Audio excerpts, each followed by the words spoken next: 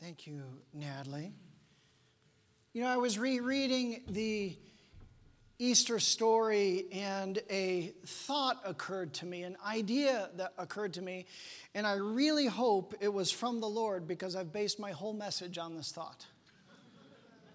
We'll see what you all think. So I was wondering as I was reading that when Mary went back and looked, what if Mary found what she was looking for?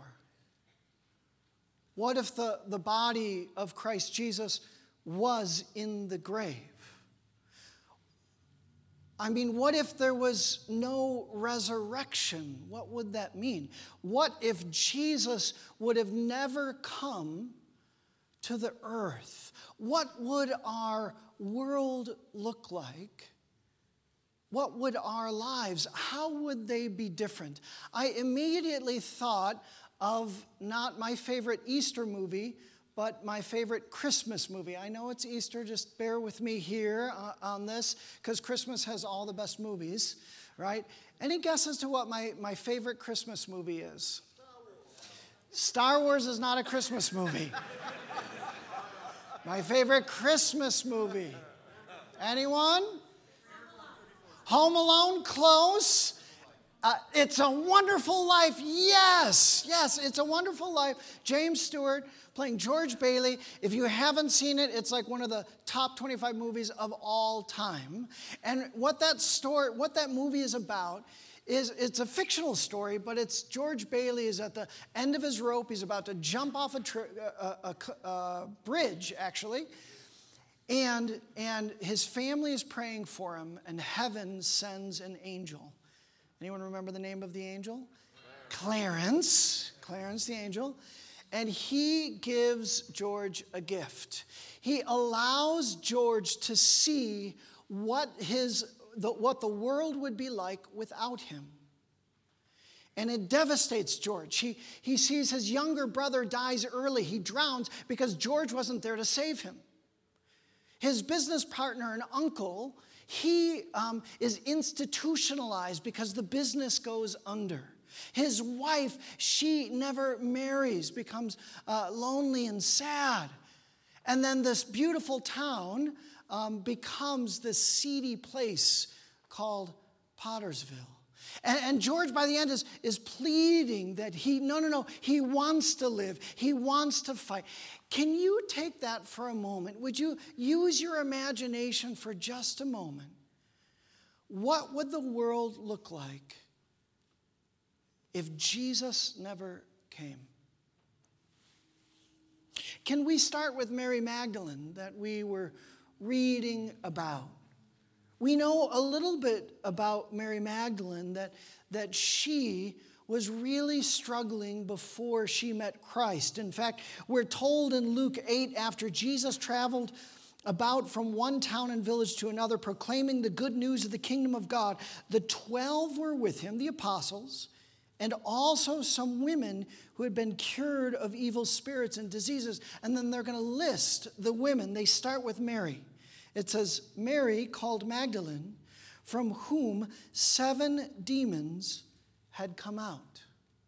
We don't know what entry point evil had into her life. We don't know how that demonic activity in her life was affecting her marriage or her relationships or any of that.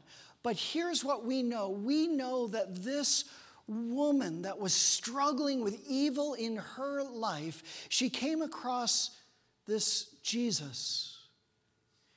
And the goodness of God and the power of God flowed through Christ Jesus and transformed her life and gave her peace.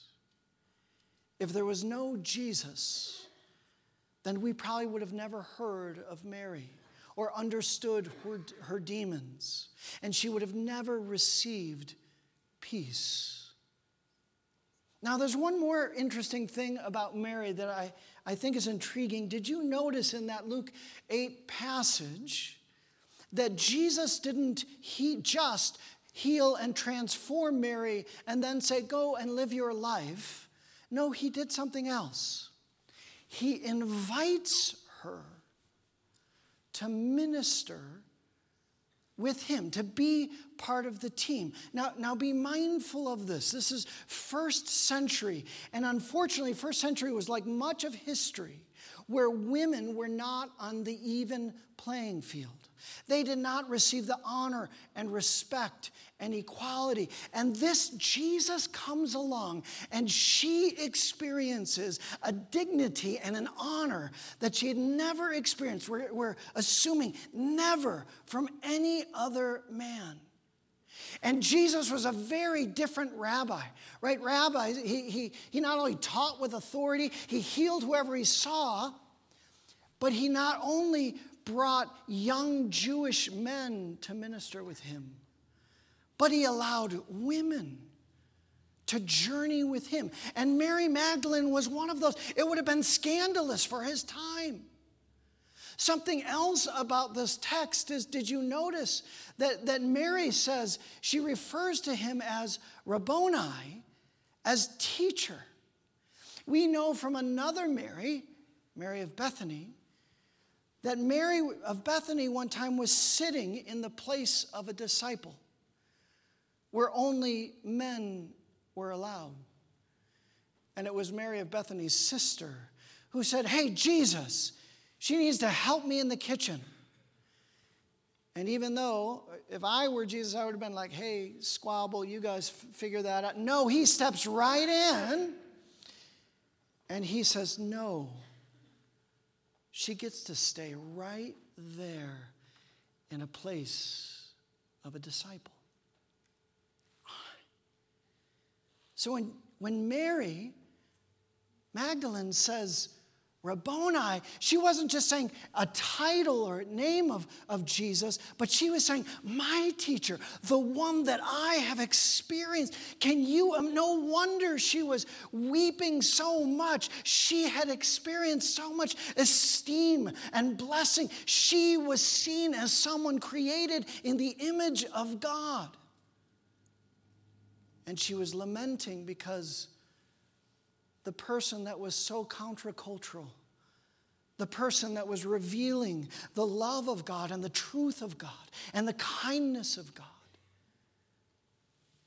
well, he was gone. And then incredibly, by the way, Mary becomes the first witness and evangelist. Why did Jesus choose a woman who really had no voice and validity in that time, yet he didn't choose any other disciple but Mary to say, "Go tell." Mary was lamenting and crying, I believe, because the most incredible person of her life, who had transformed her life from the demonic to the esteem, to having a connection and meaning with God's purposes, was lost. Would you use your imagination for just a moment? And would you think a little bit broader, a little bit wider, of what would our world look like if Jesus never came? There's some obvious things. You know, today there's estimated to be 2.4 billion Christians in the world. Christianity is the largest faith. A third of the world's population today would claim to be Christian. And today, in the West, it can feel like Christianity is receding because many of our friends are, but that is not true around the world. Did you know that the church is still growing? The church is vibrant and on the move. If Jesus never happened, this revolutionary movement of the love of God would have never happened. Would you think for a moment about the effects of Christianity on the world? Now, it's very popular in our culture today to look back in history and look at all the negative things.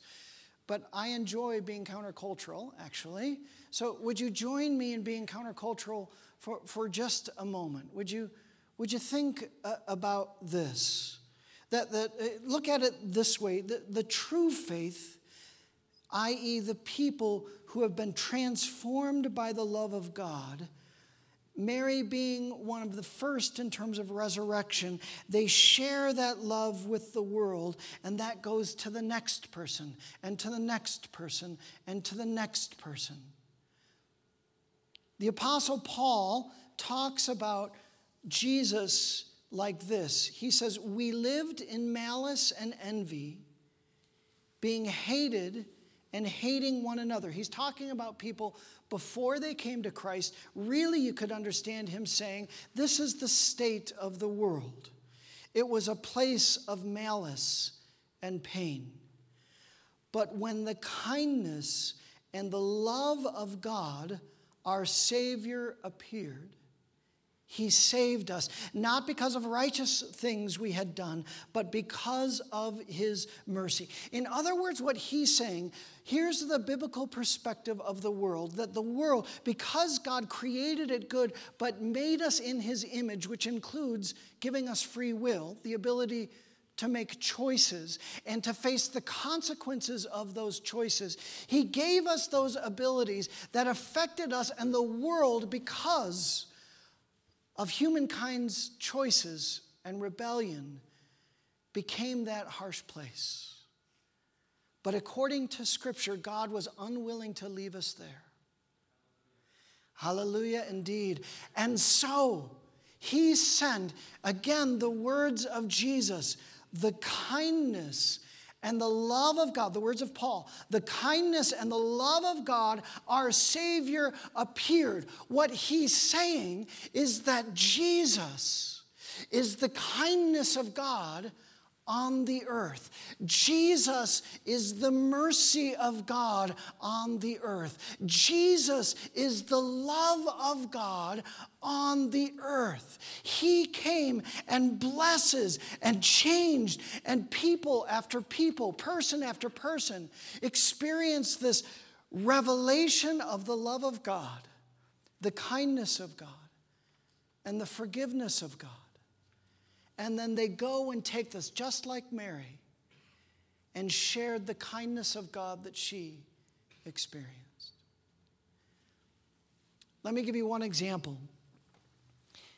Did you know, most people don't know that if it weren't for Christianity, I am not sure that we would even have hospitals.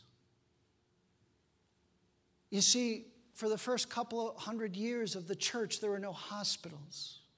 And oftentimes when people would get sick, like plagues or whatever that is, smallpox, that the people would flee because they couldn't deal with it. They didn't want to get sick. Even family members, they would leave. They would either cause their family members to leave or they would leave. Except there was one group of people that didn't flee. Do you know what that group of people was? It was the Christians.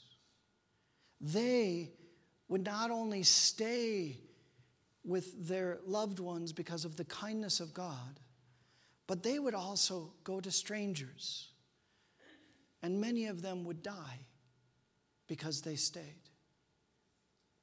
Most historians would say one of the most powerful witnesses and the biggest reasons that Christianity grew and spread like wildfire is because of the compassion and the kindness of the people who had said, we've experienced the goodness of God, the love of God. Our eternity is secure. And so we're going to walk into places of death to share the life that we received from Christ Jesus. And not too soon, in the 4th century, there was a bishop by the name of Gregory of Nyssa. And he gave this famous sermon about people who were struggling with leprosy, which was a huge thing.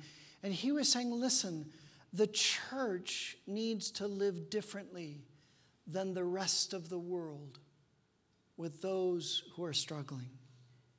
He said, lepers have been made in the image of God in the same way you and I have, and perhaps preserve that image better than we do.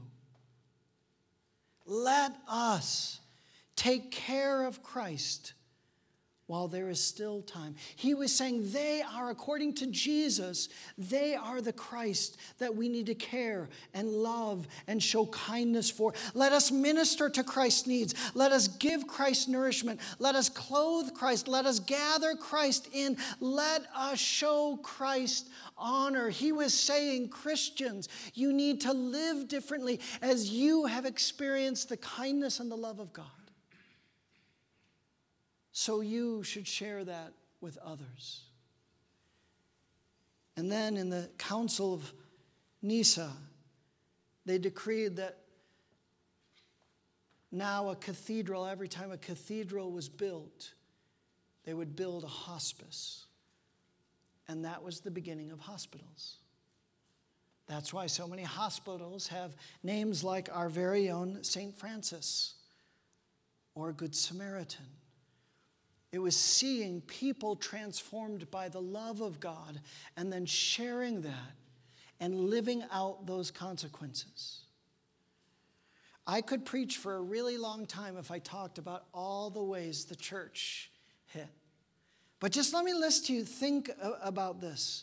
In the realm of philosophy and education, in the realm of science and technology, in fine arts and theater, in philanthropy and architecture, politics and business, literature and music, ethics and law, all of those fields have been profoundly impacted by Christians who've experienced the loving kindness of God and then sought to bring that loving kindness to their relationships, to their field of work. Can you imagine if Jesus never happened?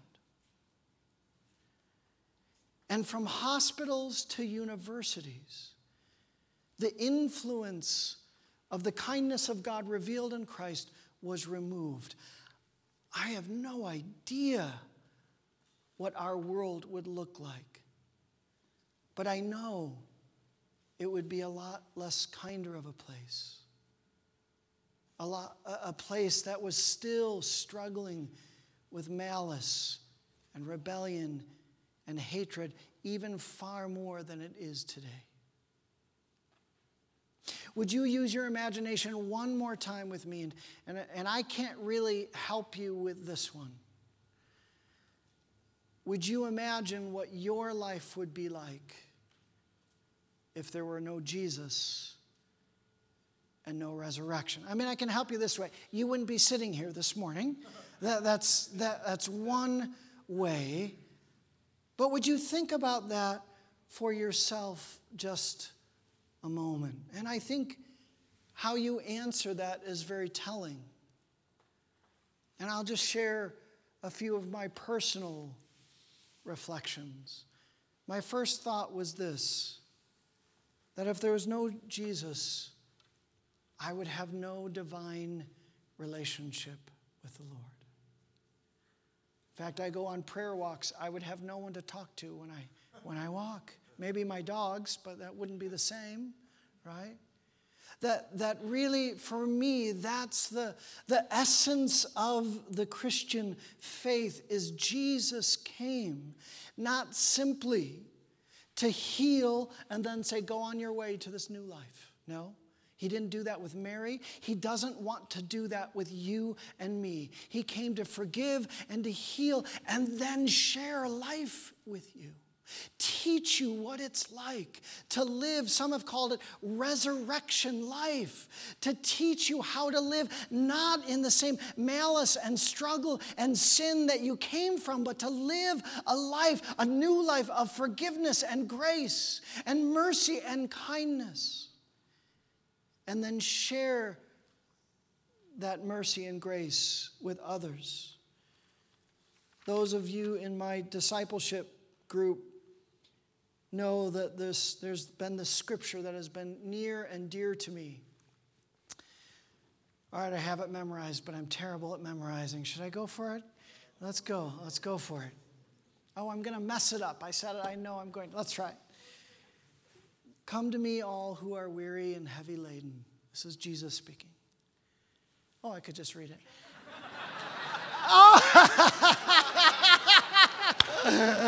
Okay. All right, when I say it, I want you to hear it this way, not to see if I get it or not. Can you imagine if there's no Jesus, these words, this most beautiful of invitations, would have never been uttered? Come to me, all who are weary and heavy laden, and I will give you rest.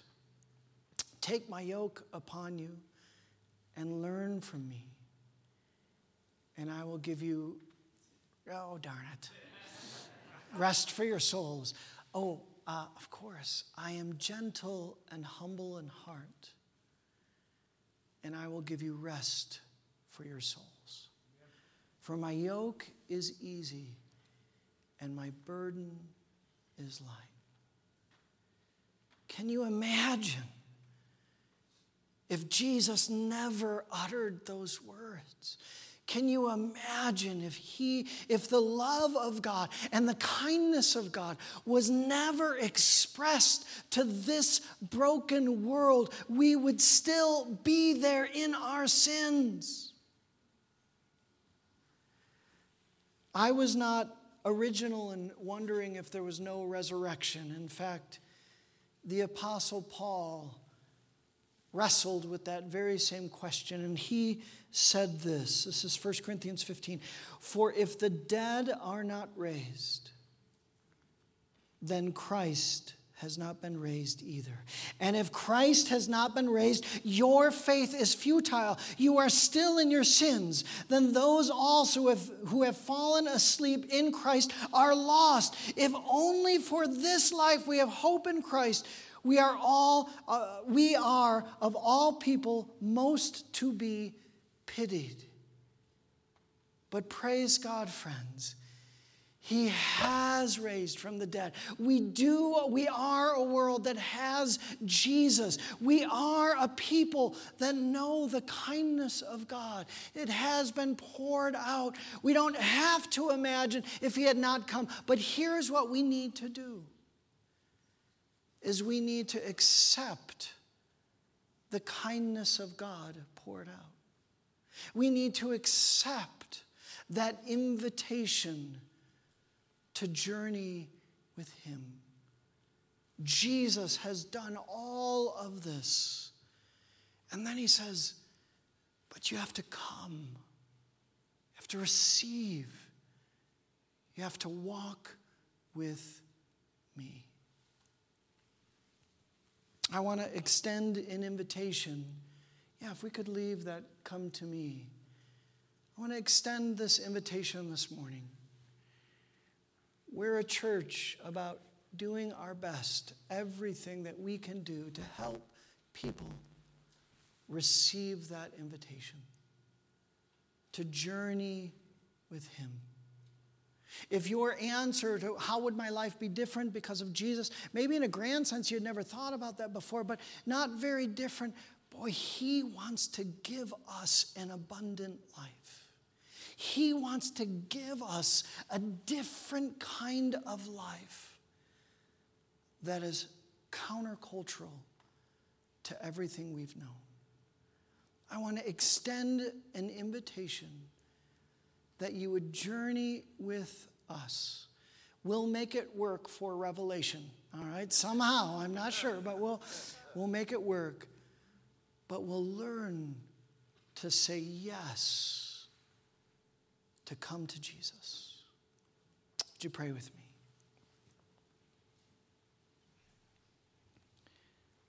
Lord Jesus, thank you that you are the kindness and the love of God revealed to this world. Thank you for your offer of communion, of intimacy, of a life of love and kindness. Amen.